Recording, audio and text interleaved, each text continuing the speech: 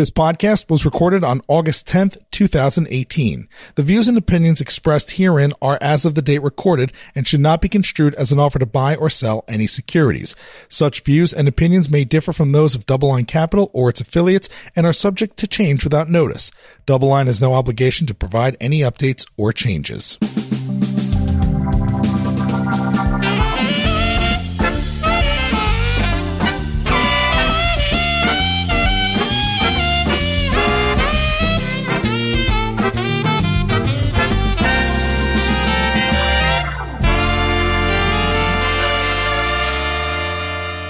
Welcome to the Sherman Show. Today we have DoubleLine CEO Jeffrey Gundlach.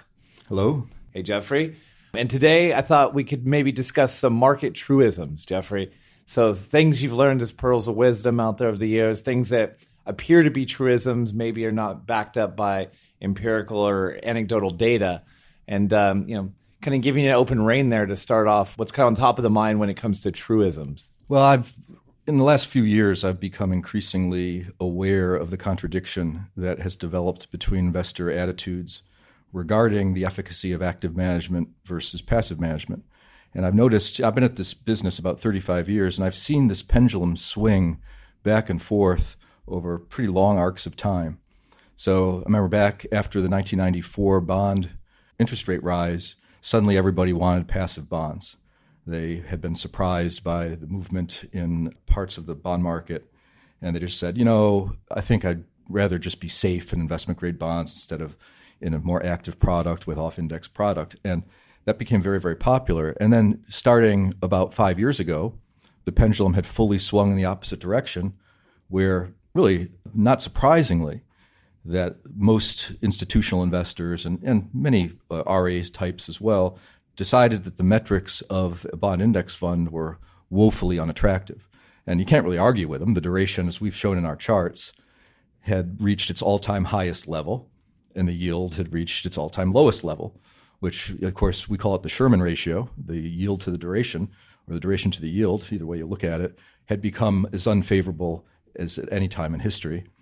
And yet, during that same moment that people were looking for anything but a bond index fund, there was also observations that equity active managers had been underperforming the S&P sequentially year after year after year, and we started to see a tremendous surge in equity indexation.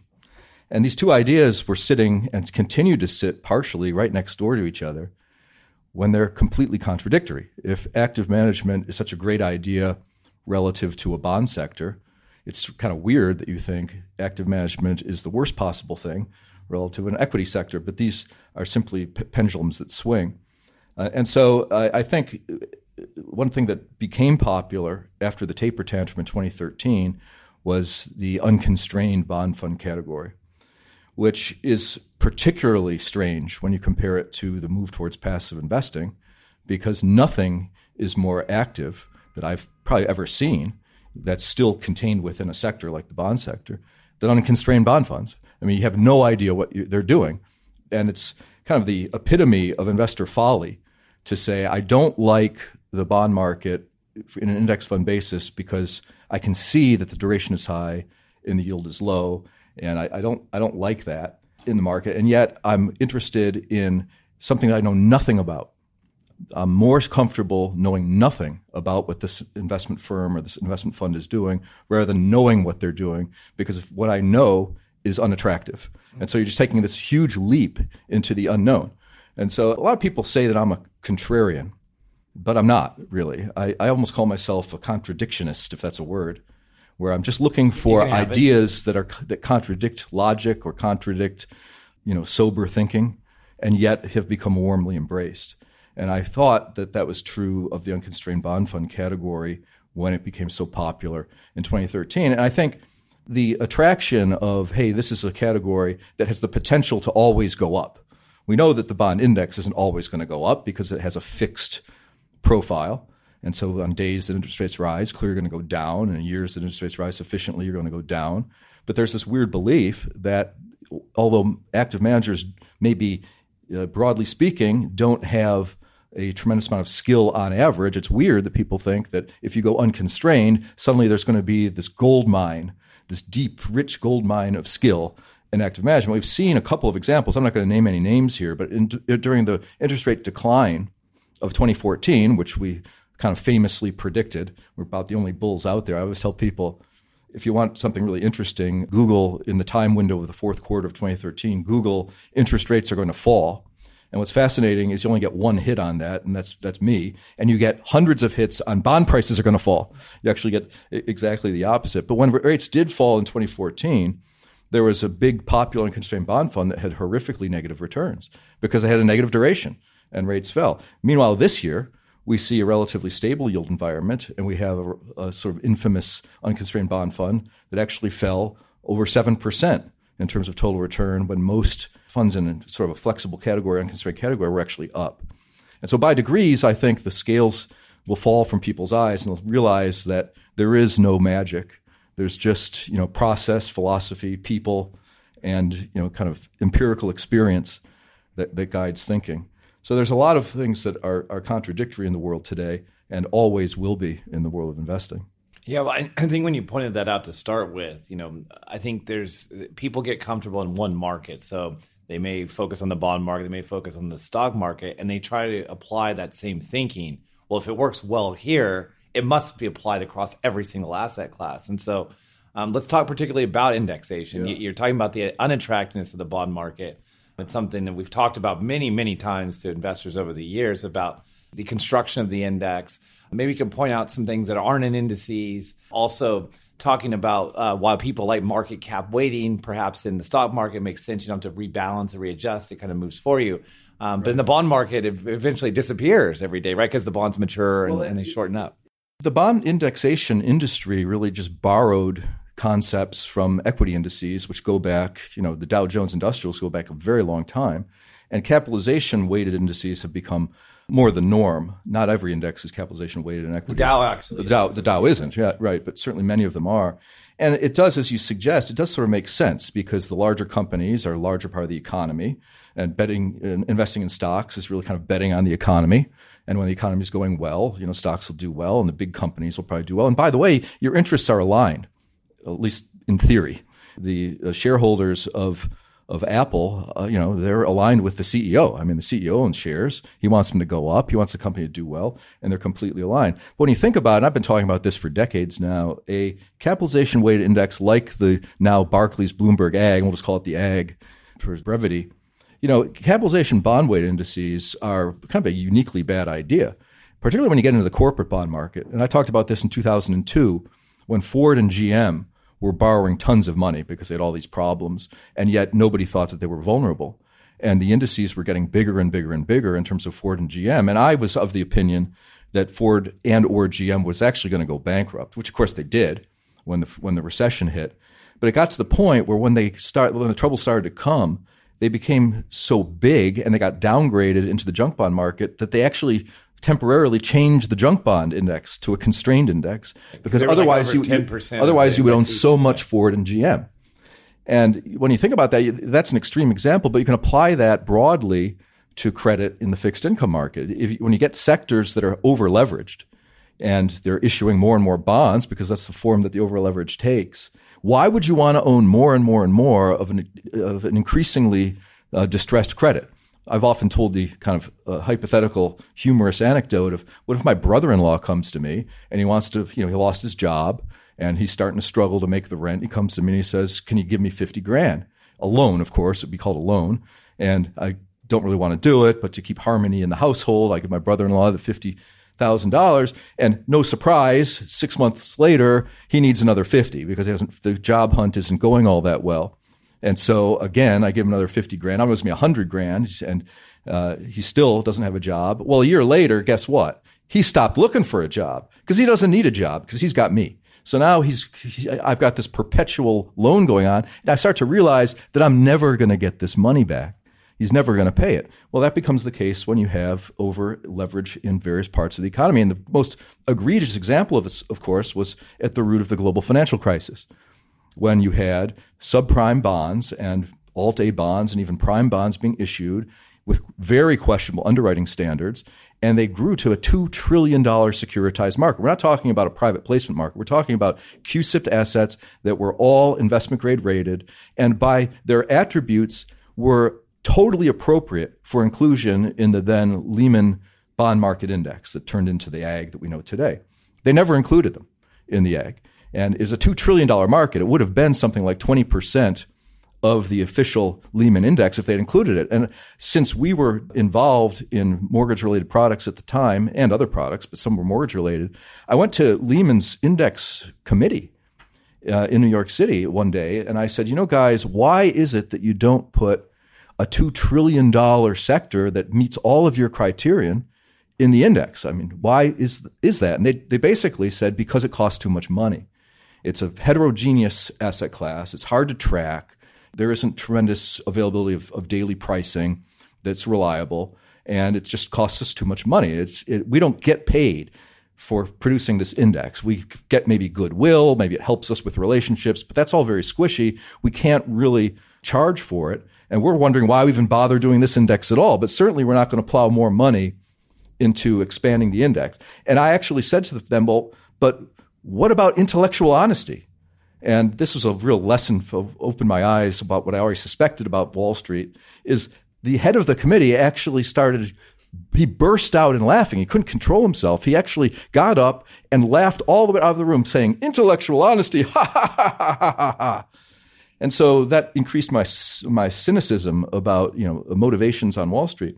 But it was interesting that they didn't include it. Now, when you think about it, what a favor Lehman Brothers did to the bond market investors who are index aware, which is most of them, by not including this $2 trillion market in the Lehman AG. Because as we all know, during the global financial crisis, those bonds dropped by, in the fullness, probably 50% at a minimum. And if you went across the capital structure. And if you think about it, in 2008, if they had intellectual honesty and they had included the $2 trillion non-agency market in the index, the return would have been about 10% lower during the crisis, because it was 20% of the market dropped roundly, just for convenience, 50%.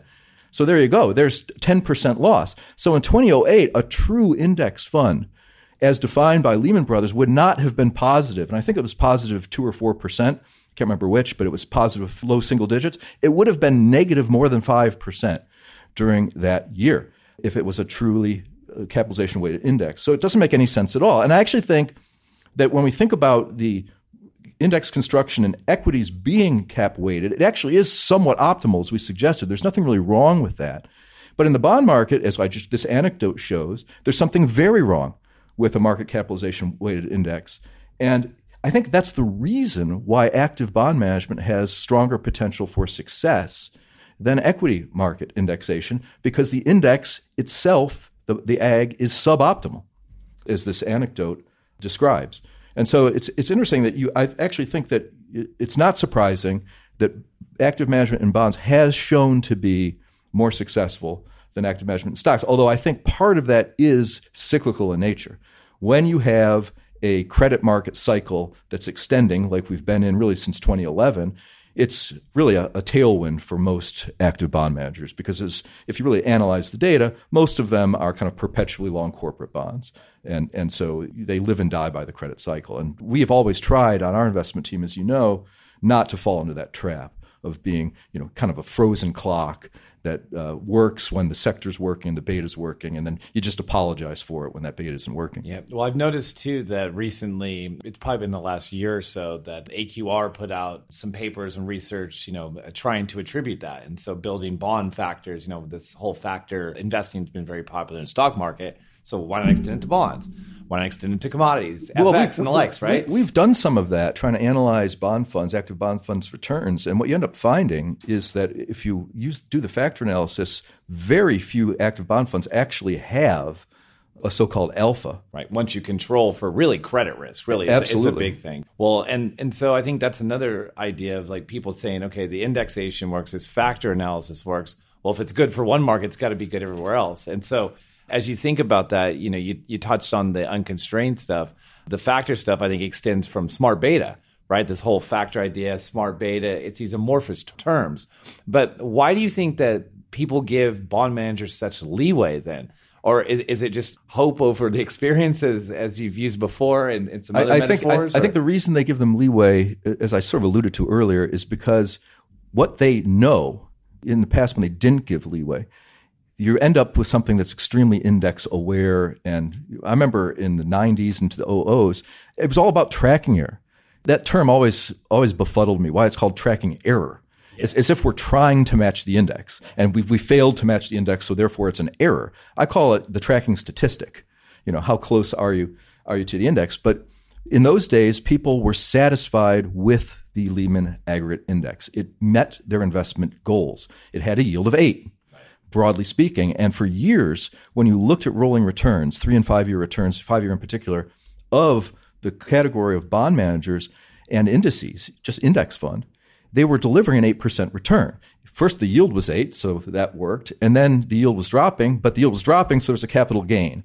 And so it turned out mathematically that the 8% was being generated. So you can imagine if you're a pension plan investment committee, for example, and you're sitting there and you've got to go through your quarterly results of your managers, which is probably a long, rather boring meeting. And you get to the bond section and you're like, wow, this is really the low point, right? We're going to talk about these bonds. And then you go, hey, it's 8% for the last 1, 3, 5, and 10 years. Any questions? No, let's move on to something more interesting, like commodity hedge funds or something that's sexier. And so it just sort of worked. But then when we get to 2012 and more importantly, July of 2016, you look at it and now the returns aren't 8% anymore.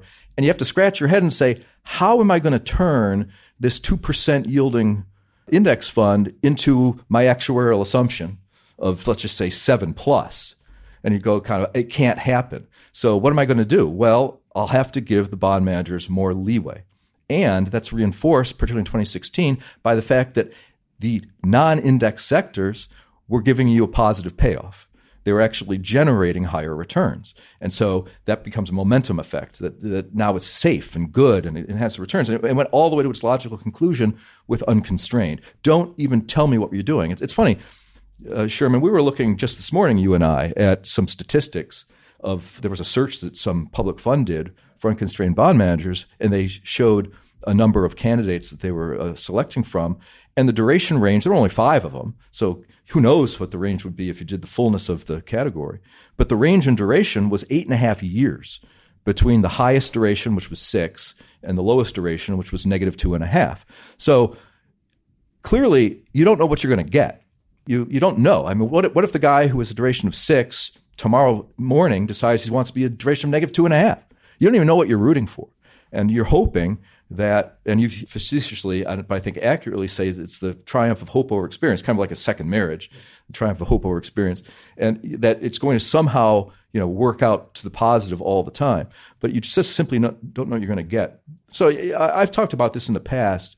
When unconstrained bond funds became popular, we understood the reason that people wanted unconstrained bond funds. They were worried that rates were going to rise, and they were right. I mean, rates have risen, not mightily, but they've risen in a noticeable way from July of 2016. And, we realized that people wanted defensively oriented bond funds. They didn't want the Sherman ratio of the AG, who would, at the lowest in history. And so what they really wanted was something that had the potential to not have negative returns in a rising rate environment. And I think that's really what this category is about. But as the market cycles, and we're not so definitively in a rising rate environment, which, as I kind of famously predicted in July of 2016, that we were at the bottom in rates, in capital letters, underlined, italics, the bottom, that dangerous phrase that has populated the graveyard of the investment management industry with more corpses than anything else. This is the bottom in rates. Well, I think it was pretty definitively was the bottom in rates, unless we go into some sort of wild debt deflation spiral down, that's going to be known as the bottom in rates. But now that we're up, at 3% on the 10-year, that's not a high rate, but one can make the argument that there's potential for profit in the bond market. I'm not predicting it exactly, but there's potential for profit. I mean, you could go back to 2%. You could make 20% on the long bond, as Lacey Hunt is so fond of saying, and he's right. You could. I'm not saying you will, but you could. But what if the rates go up to 6%, like I think, and I've talked about maybe in 2021 or so? Maybe it makes sense to be going long the bond market, and unconstrained will have a different type of appeal than what it does now. But I think it's been a mixed bag in terms of success. But it's absolutely clear that in an unconstrained or less tethered to the index bond strategy, the most important thing by far is skill. And the only way you can think about skill is from experience. And people that have experienced and successfully navigated through real problems in the market. And I think that's one of the things that we try to do at DoubleLine that we're proudest of, is that we've managed to sidestep a lot of these things. I mean, people criticize me. They say that I find 7 risks for every one that exists, but that's my job. I mean, my job is to risk manage and to be out there worrying about my clients' money and my money, because it's my money too, right? But to say, I've got to risk manage this thing. And so we completely sidestepped the subprime problem, which allowed us to pile in March of 2009, which turned out to be the bottom of the market. We went to 50% of our holdings in these bombed out mortgages. I mean, those opportunities have not disappeared. They might be on the endangered species list, but they're not extinct yet. And we're going to get these types of things. And when that happens, you're going to see the type of dispersion of return, not just in unconstrained funds, but in all bond funds, where these perpetual credit funds are going to have a problem. And it's already starting. We talked about this a year ago, that when rates rose, and they started to rise almost exactly a year ago, September 7th of 2017 started another leg of rates up, and we started to see corporate bonds showing their true colors, because they have, in the investment grade sector, a very long duration. And we see that they're the worst performing category of the bond market since September of last year. And it's only going to get worse. When these things start to widen out, it's funny. People say, well, it's a small underperformance, but then a few months or quarters later, they look back fondly at that small underperformance because it's turned into a very large underperformance. When people, I've observed repeatedly in the hedge fund industry that these funds that try to always be up 1% a month or something like this, they can actually kind of pull it off if the market cooperates with a low volatility. And then all of a sudden you see that it's not up 1 for a certain month, it's like down 2. And everyone freaks out. They can't believe it. They thought it was going to go up every single month by 1%. It's down 2. And I've seen this multiple times, is that what ends up happening is you learn several weeks later that it's not really down 2. It was actually marked to model. They didn't like the marks that were coming in because the market was getting sloppy. So they thought that they were absurdly low. And so they said, well, we're going to do it to our model. And then next thing you know, they admit that they did it to the model, and the negative 2 is revised to down 20. That happened with David Eskin back in 1994. It happened with the Bear Stearns hedge fund in 2007. I've seen it multiple times. And what ends up happening... Toffee and Tannen, I think, were those guys, yeah. The negative 20 turns into a bankruptcy letter about 1 or 2 months later when that starts to happen. And those risks are out there, and it's really important, obviously, not to cross the double line of risk, which means that you can go into this meltdown scenario, which means being on the right side of the valuation trade. So you were talking about being labeled as a contrarian, and I think people have still are aghast at throwing out the idea that the 10-year in the next 3 years or so could have a 5 handle or 6 handle on it. I don't know. Walk us through your logic there too. Why would you be surprised? I find that to be so strange, because it's exactly happening. It's exactly happening. People act like 6% is some high number. No, it isn't. 6% isn't a high number. I mean, the 10-year Treasury very often follows nominal GDP. And what it really follows, and I almost don't like saying this because it's almost like a secret, because it's so valuable, but it really follows the average of nominal U.S. GDP in the German 10-year. I mean, the correlation is remarkable. It only breaks down during recessions. And this isn't just for the last few years. It goes back for decades, that if you average U.S. nominal GDP in the German 10-year, you get a very close estimate of where the U.S. 10-year might be. Well, the German 10-year is down at 40 basis points. So we know that that's being suppressed, and that that's a very artificially low rate that's manipulating things. But U.S. nominal GDP for the second quarter of this year, the preliminary first number was over 7%, right? So if U.S. nominal GDP is at 7, it's not so strange to be thinking about the U.S. 10-year being at 6. But beyond that, it's already started to happen. When I announced in July of 2016 that I thought that this could happen, that by 2021, the 10 would be at 6%, one of the reasons I said that is I was so taken by the unanimity of opinion that the U.S. 10-year was actually going to go to 1. It was very highly embraced. When you watched financial media, you had just about every single talking head guest come on saying, yeah, it's going to 1. And the reason it's going to 1 is because they're negative in Germany. They were at negative 20 or so at the time. And because of that, it has to pull ours lower. And I thought that that was just absurd, given the fundamental setup of how inflation was going to be rising almost certainly into the first part of 2017, which it did. I think it actually went up to about 3 in 2017 on the headline CPI. So I said, I think it might go to 6. And that's 1% per year, basically. I mean, the consensus was at 1. The 10-year was at 135 at the time, but the consensus was it was going to be at 1. So that was what was embedded in the market's psyche. And 6 would be 500 basis points, 1 to 6. That would be 1% per year for 5 years. Well, guess what? It's now 2 years later. And guess what? The 10-year's up at 3. So it's gone from 1 to 3 in 2 years. So we're fully on track for that 500 basis point rate rise. So one thing I think is most interesting in analyzing bond fund results is what have they done for the last 2 years? Forget about, the great credit market of 2016 into the first half, first 3 quarters of 2017, and the great credit market in 2012. I mean, that's history. Let's talk about what's been happening recently. Well, spreads are so tight on virtually all bond sectors that to think that you're going to get a large profit from spread tightening is almost lunacy. So what's been happening for the last 2 years is what's dominated things is duration. And we see that rates have risen by 200 basis points. It's interesting and informative to look at what bond sectors and bond funds and bond strategies have done over those 2 years, because that is probably your best proxy for thinking about performance on a go-forward basis. And you look at some funds that are significantly negative over that time period. And then we look at what we've done managing around this process of risk in the market. It's a negative bond market. There's plenty of large negative numbers that are out there. Particularly, I mentioned my friend Lacey Hunt. I mean, I have a lot of respect for him. I like the guy. I think he's very smart. But, if you have a 20-year duration and rates go up by 150 basis points, it's not real pretty.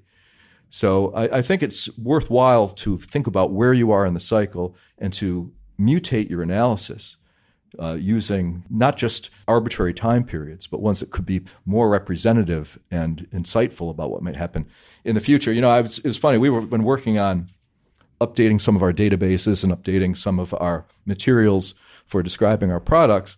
And one thing that I really like using is mutual fund data in analyzing manager strategies, because I can't think of anything that is more solid than mutual fund data. First of all, I'll acknowledge that if it's a $1 million fund, it doesn't matter. But let's say it's at $5 billion plus, right? That's a pretty big one-stop shopping. Certainly if it's $25 billion plus, you have a very good example of what that manager is doing. And mutual fund data is regulated to death.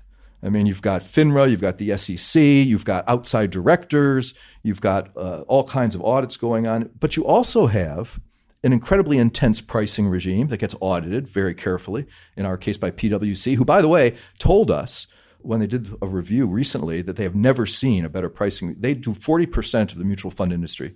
They audit 40% of all the funds, PwC. They said they have never seen a pricing regime that's as robust as DoubleLine's. They have zero process improvements that they can recommend. But I mean, that just kind of shows the veracity, potentially, that you can have in mutual fund data. And it's daily.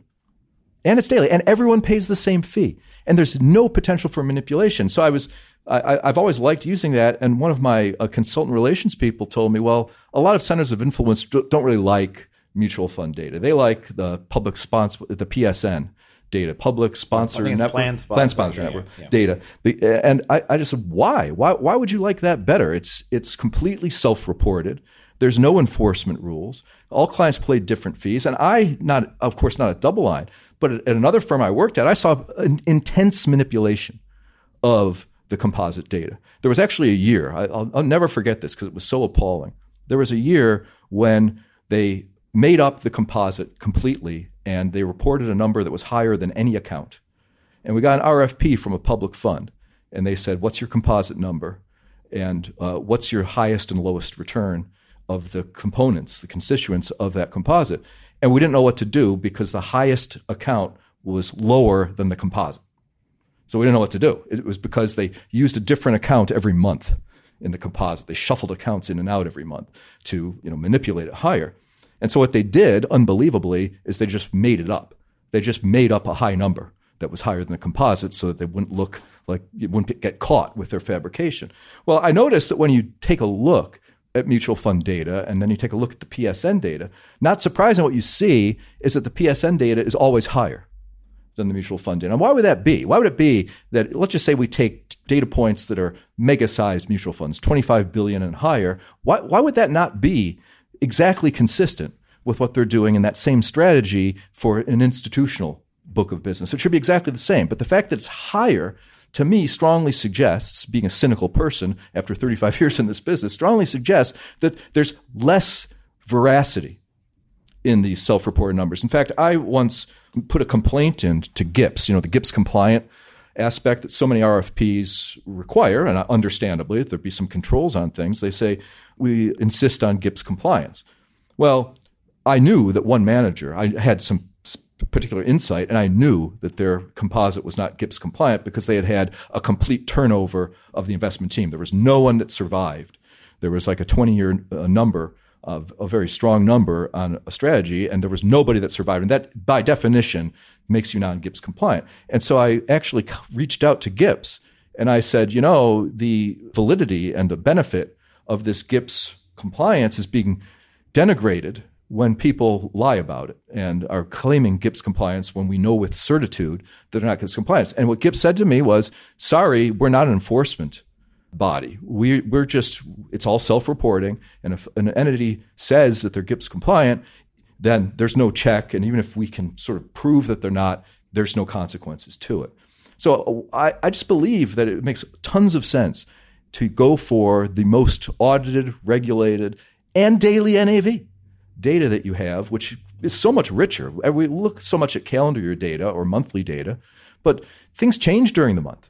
I always have to laugh about performance attribution, which is something that people are attracted to a lot. That's one of my big pet peeves. Yeah. Well, I can see why. I mean, I guess there's some information in performance attribution, but what I have one answer when it comes to attributing performance of an active strategy, and it's really pretty simple. It insults people, frankly, but they shouldn't be insulted because it's actually the most honest and robust answer. The answer that I give is everything that we did that was different from the index that worked helped us. And everything that we did that was different from the index that underperformed hurt us. And that's your performance attribution. And they don't like that. They say, well, I want to know whether it was duration or currency or yield curve or credit. I sort of sit back and I say to myself, why? Why do you care about that? I mean, are you happy if it was duration and sad if it was credit? Are you happy if it was POs and unhappy if it was IOs? If it was currency, are you glad that I had the currency call right? Or are you sad that I had the currency call wrong? Why does it matter?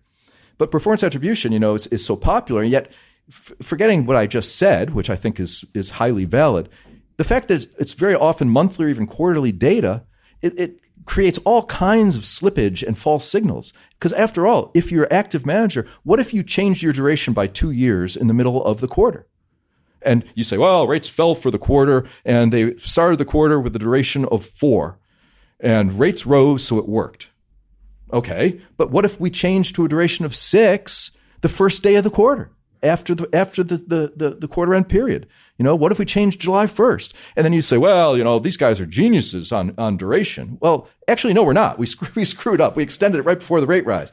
But the attribution says that something went wrong. And in fact, most attribution models are basically a black box system. They put in, various aspects that don't even come into the thought process or the decision tree of the active manager. I have to laugh when I see stuff like skew, in some of these black box performance attribution models. They say, this so many basis points are due to skew.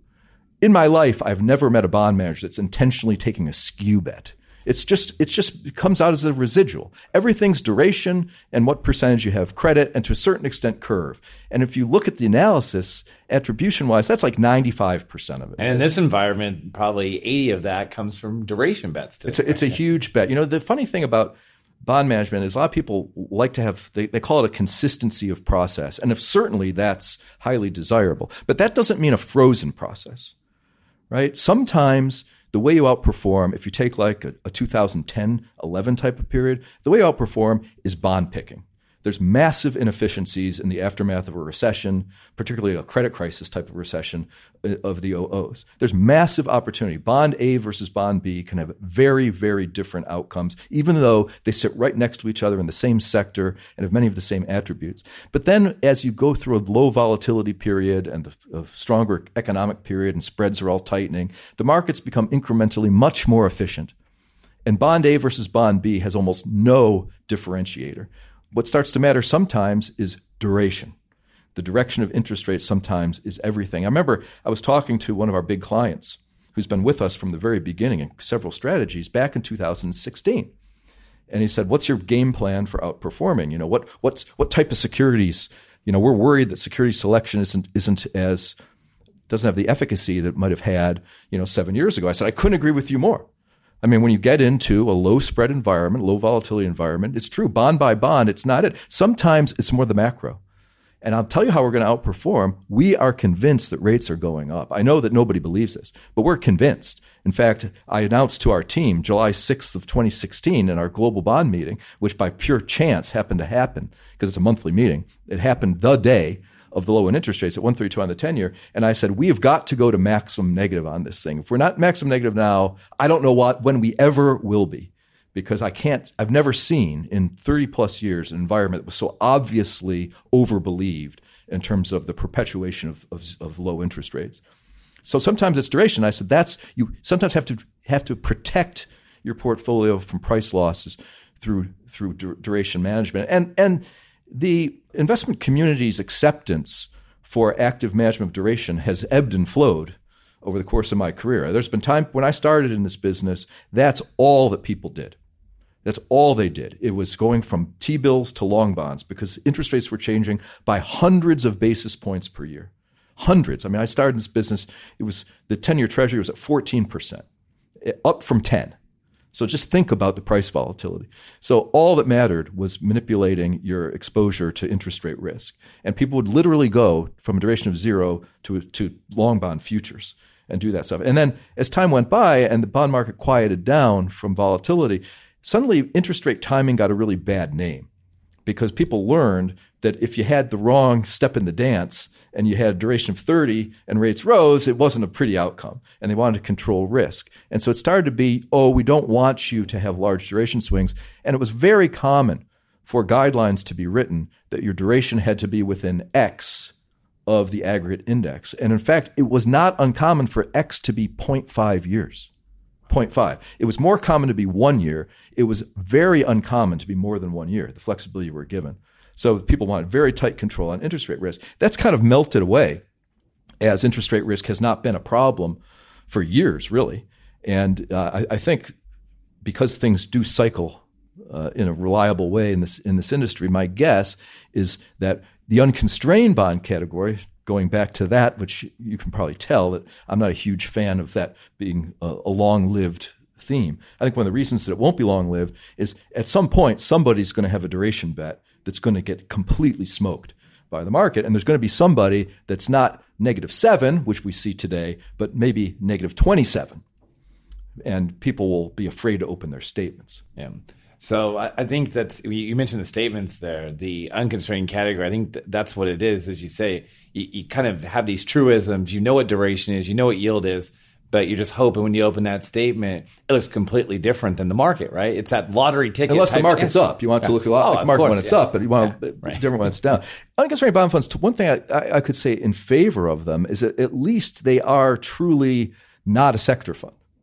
Truly not a sector fund. Yeah, there's positive and negatives to that. You don't know what you're getting, but you have the potential to be in the right beta and out of the wrong beta if you're doing it right. What's funny is how people don't understand that every single fund that has a benchmark index that's being monitored for risk-adjusted returns, every single fund is a sector fund because that index defines a sector, whether it's a junk bond sector index or whether it's the Bloomberg Barclays Ag. It's still a sector fund, just like the S&P 500 is a sector fund. Everything is a sector fund. All right. Well, we're running out of time here, and I don't think I ever actually introduced Sam Lau today. So hey, Sam. Yeah. Okay. There. We're bringing him in at the end. Lau was on vacation. But he's here after I all. think he was asleep over there. Yeah. Well, it is bond talk. Right. Yeah. It's pretty soporific. Yeah. Unfortunately, it's a thing we talk about all the time. So maybe one last thing before we let Sam do his thing real quick is if you had to think about a risk out there in the market, what is one of the biggest risks that people are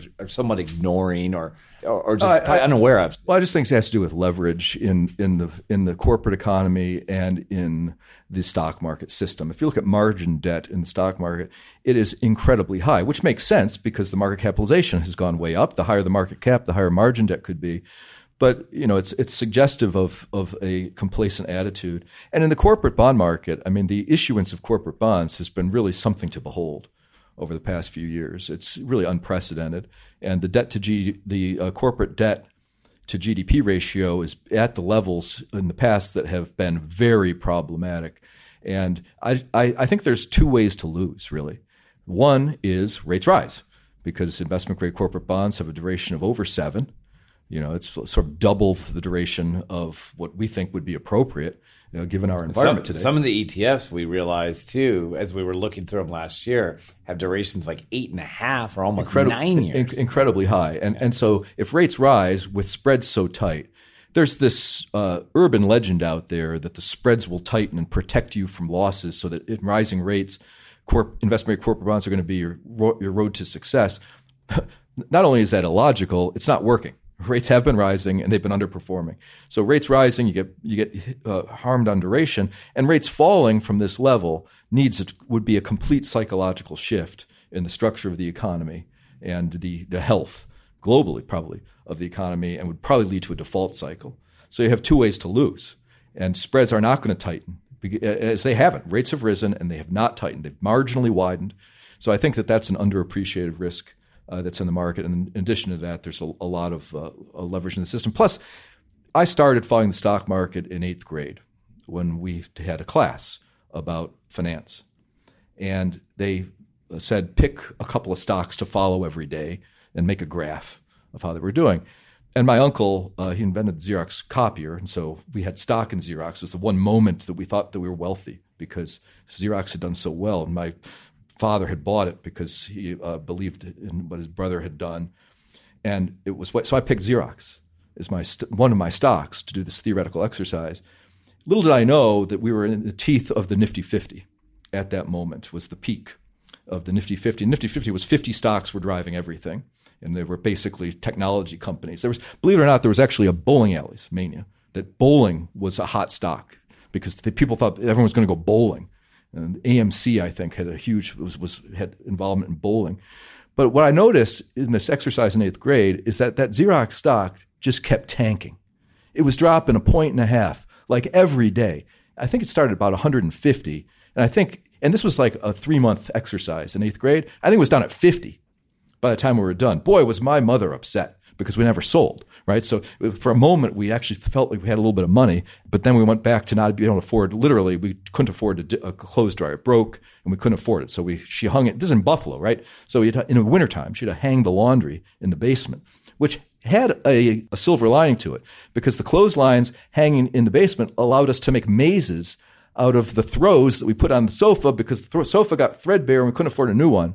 So we would buy a throw. You know what a throw is? Yeah, it's like a big sheet kind of deal. Yeah, right. And we had so many of them that we actually made mazes and we played tag. It was loads of fun and something to do in Buffalo in January. And it's tons of fun. But anyway, we suddenly felt we had no money again. But I noticed, Xerox, this disaster that occurred. Well, now it's not the Nifty 50. It's like the Nifty 5. Fabulous Five. Fabulous Five. I can't think of something that rhymes why with not? five. The Fab Five. Yeah. It's not the Fab Four, the Fab Five. And, it just strikes me that has a lot of echo from what we experience. Where it ends, nobody knows. But as I pointed out, I find it fascinating. One of my best calls recently was one that I didn't even try to make. I was on CNBC December 13th. And, of course, they want to talk about your ideas for 2018. And since it was an hour show, we couldn't help but get to Bitcoin. And at that moment, Bitcoin was at 17,300, having fallen slightly from its high of nearly 20,000. And it was all Bitcoin all the time. Every guest, Bitcoin, Bitcoin. And they're saying, what do you think about Bitcoin? And I said, it's a mania. I mean, and not only that, it's the poster child for speculative attitude, having gone up from, 4,000 in August to 20,000 in December. And they said, well, do you own Bitcoin? And I said, no, that's just not for me. It's just not in my DNA, that type of risk. But if you forced me to do something, I would short it. And of course, they laughed at me. A week later was the top. I think I said it was earlier. I think it was not yet at the top on that show. I think it was a week later. I think the top was actually the day they introduced the futures. Actually, I think that's right. And that was one of the reasons. That was one of the reasons that I was so negative on Bitcoin. Not only was it had all the signs of a mania, but it also had a futures market, which, as we know, when they put out the uranium futures market, it was the top. Most people are somewhat aware of that. What people aren't aware of is they brought out bond futures for the first time in the early 80s, when the bond was at 8%. And weeks later, it was at like 10%. And I think it was a year and a half later, it was at 13%. So there's something strange about the futures markets come out after the mania has fully blossomed and usually marks the top. And that certainly happened for Bitcoin. Yeah. I think the FANG Plus, I think they introduced at some point, like late last year. Plus is good, right? Yeah, plus. Right. I mean, why not FANG plus? Yeah. All right. Well, thanks, Jeffrey. We appreciate that time and love the truisms here. We'll have to have you back on again in the future to go through some more of these stories. But Sam, before we let Jeffrey get back to it, you want to do a round of Sherman Says?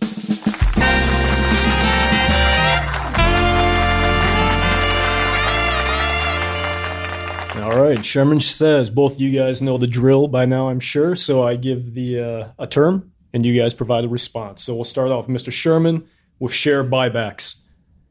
Decelerating. And Jeffrey, dollar. Next big move down. Chinese RMB, Chinese currency. Protected. VIX.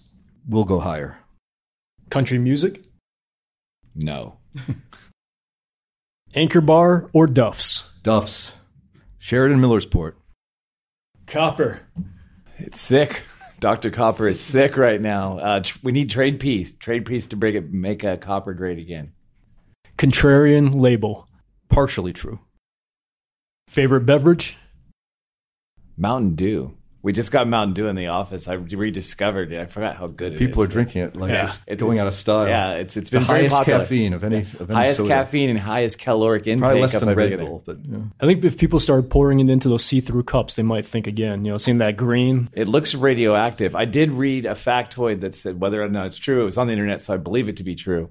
But it did say that Mountain Dew was originally created to make as a mixer for whiskey, to cut through the taste of whiskey. Really? Yeah. Sounds. It does not sound like a good mix. I had them both separately, but not together. Again, if anybody wants to give us feedback on that, trying it out there, let us know. Favorite sandwich? Tuna melt. Fallen Angels. No such thing. Universal basic income. Coming. GIC changes. Painful. Yield curve. Flat. Corporate earnings. Peaked. Well, not earnings, but let's say profit margins have peaked. And the last one for Jeffrey, DoubleLine. Love it. All right. Well, thanks again, Jeffrey Gundlach, CEO of DoubleLine. Thanks to Sam Lau. He was actually sitting here the whole time, so sorry for the lack of introduction today, Sam. And again, you can find us on iTunes, SoundCloud, and DoubleLine.com if you're looking for more episodes of The Sherman Show. We'll be back to you in a couple weeks. So thanks again for tuning in.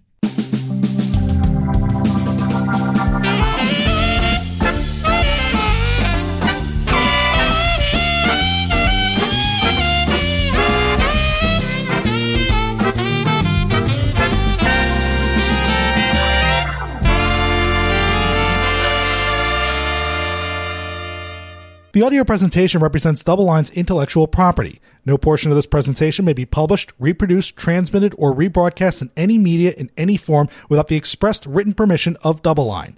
DoubleLine has no obligation to provide any updates or changes. To receive permission from DoubleLine, please contact media@doubleline.com. Neither DoubleLine nor any of its affiliates makes any representation or warranty as to the accuracy or completeness of the statements or any information contained in this podcast and any liability therefor, including and respect of direct, indirect, or consequential loss or damage, is expressly disclaimed. DoubleLine is not providing any financial, economic, legal, accounting, or tax advice in this podcast. The receipt of this podcast by any listener is not to be taken as constituting the giving of investment advice by any DoubleLine entity or individual to that listener, nor to constitute such person a client of any DoubleLine entity. The portfolio risk management process includes an effort to monitor and manage risk, but does not imply low risk. Copyright 2018, DoubleLine Capital.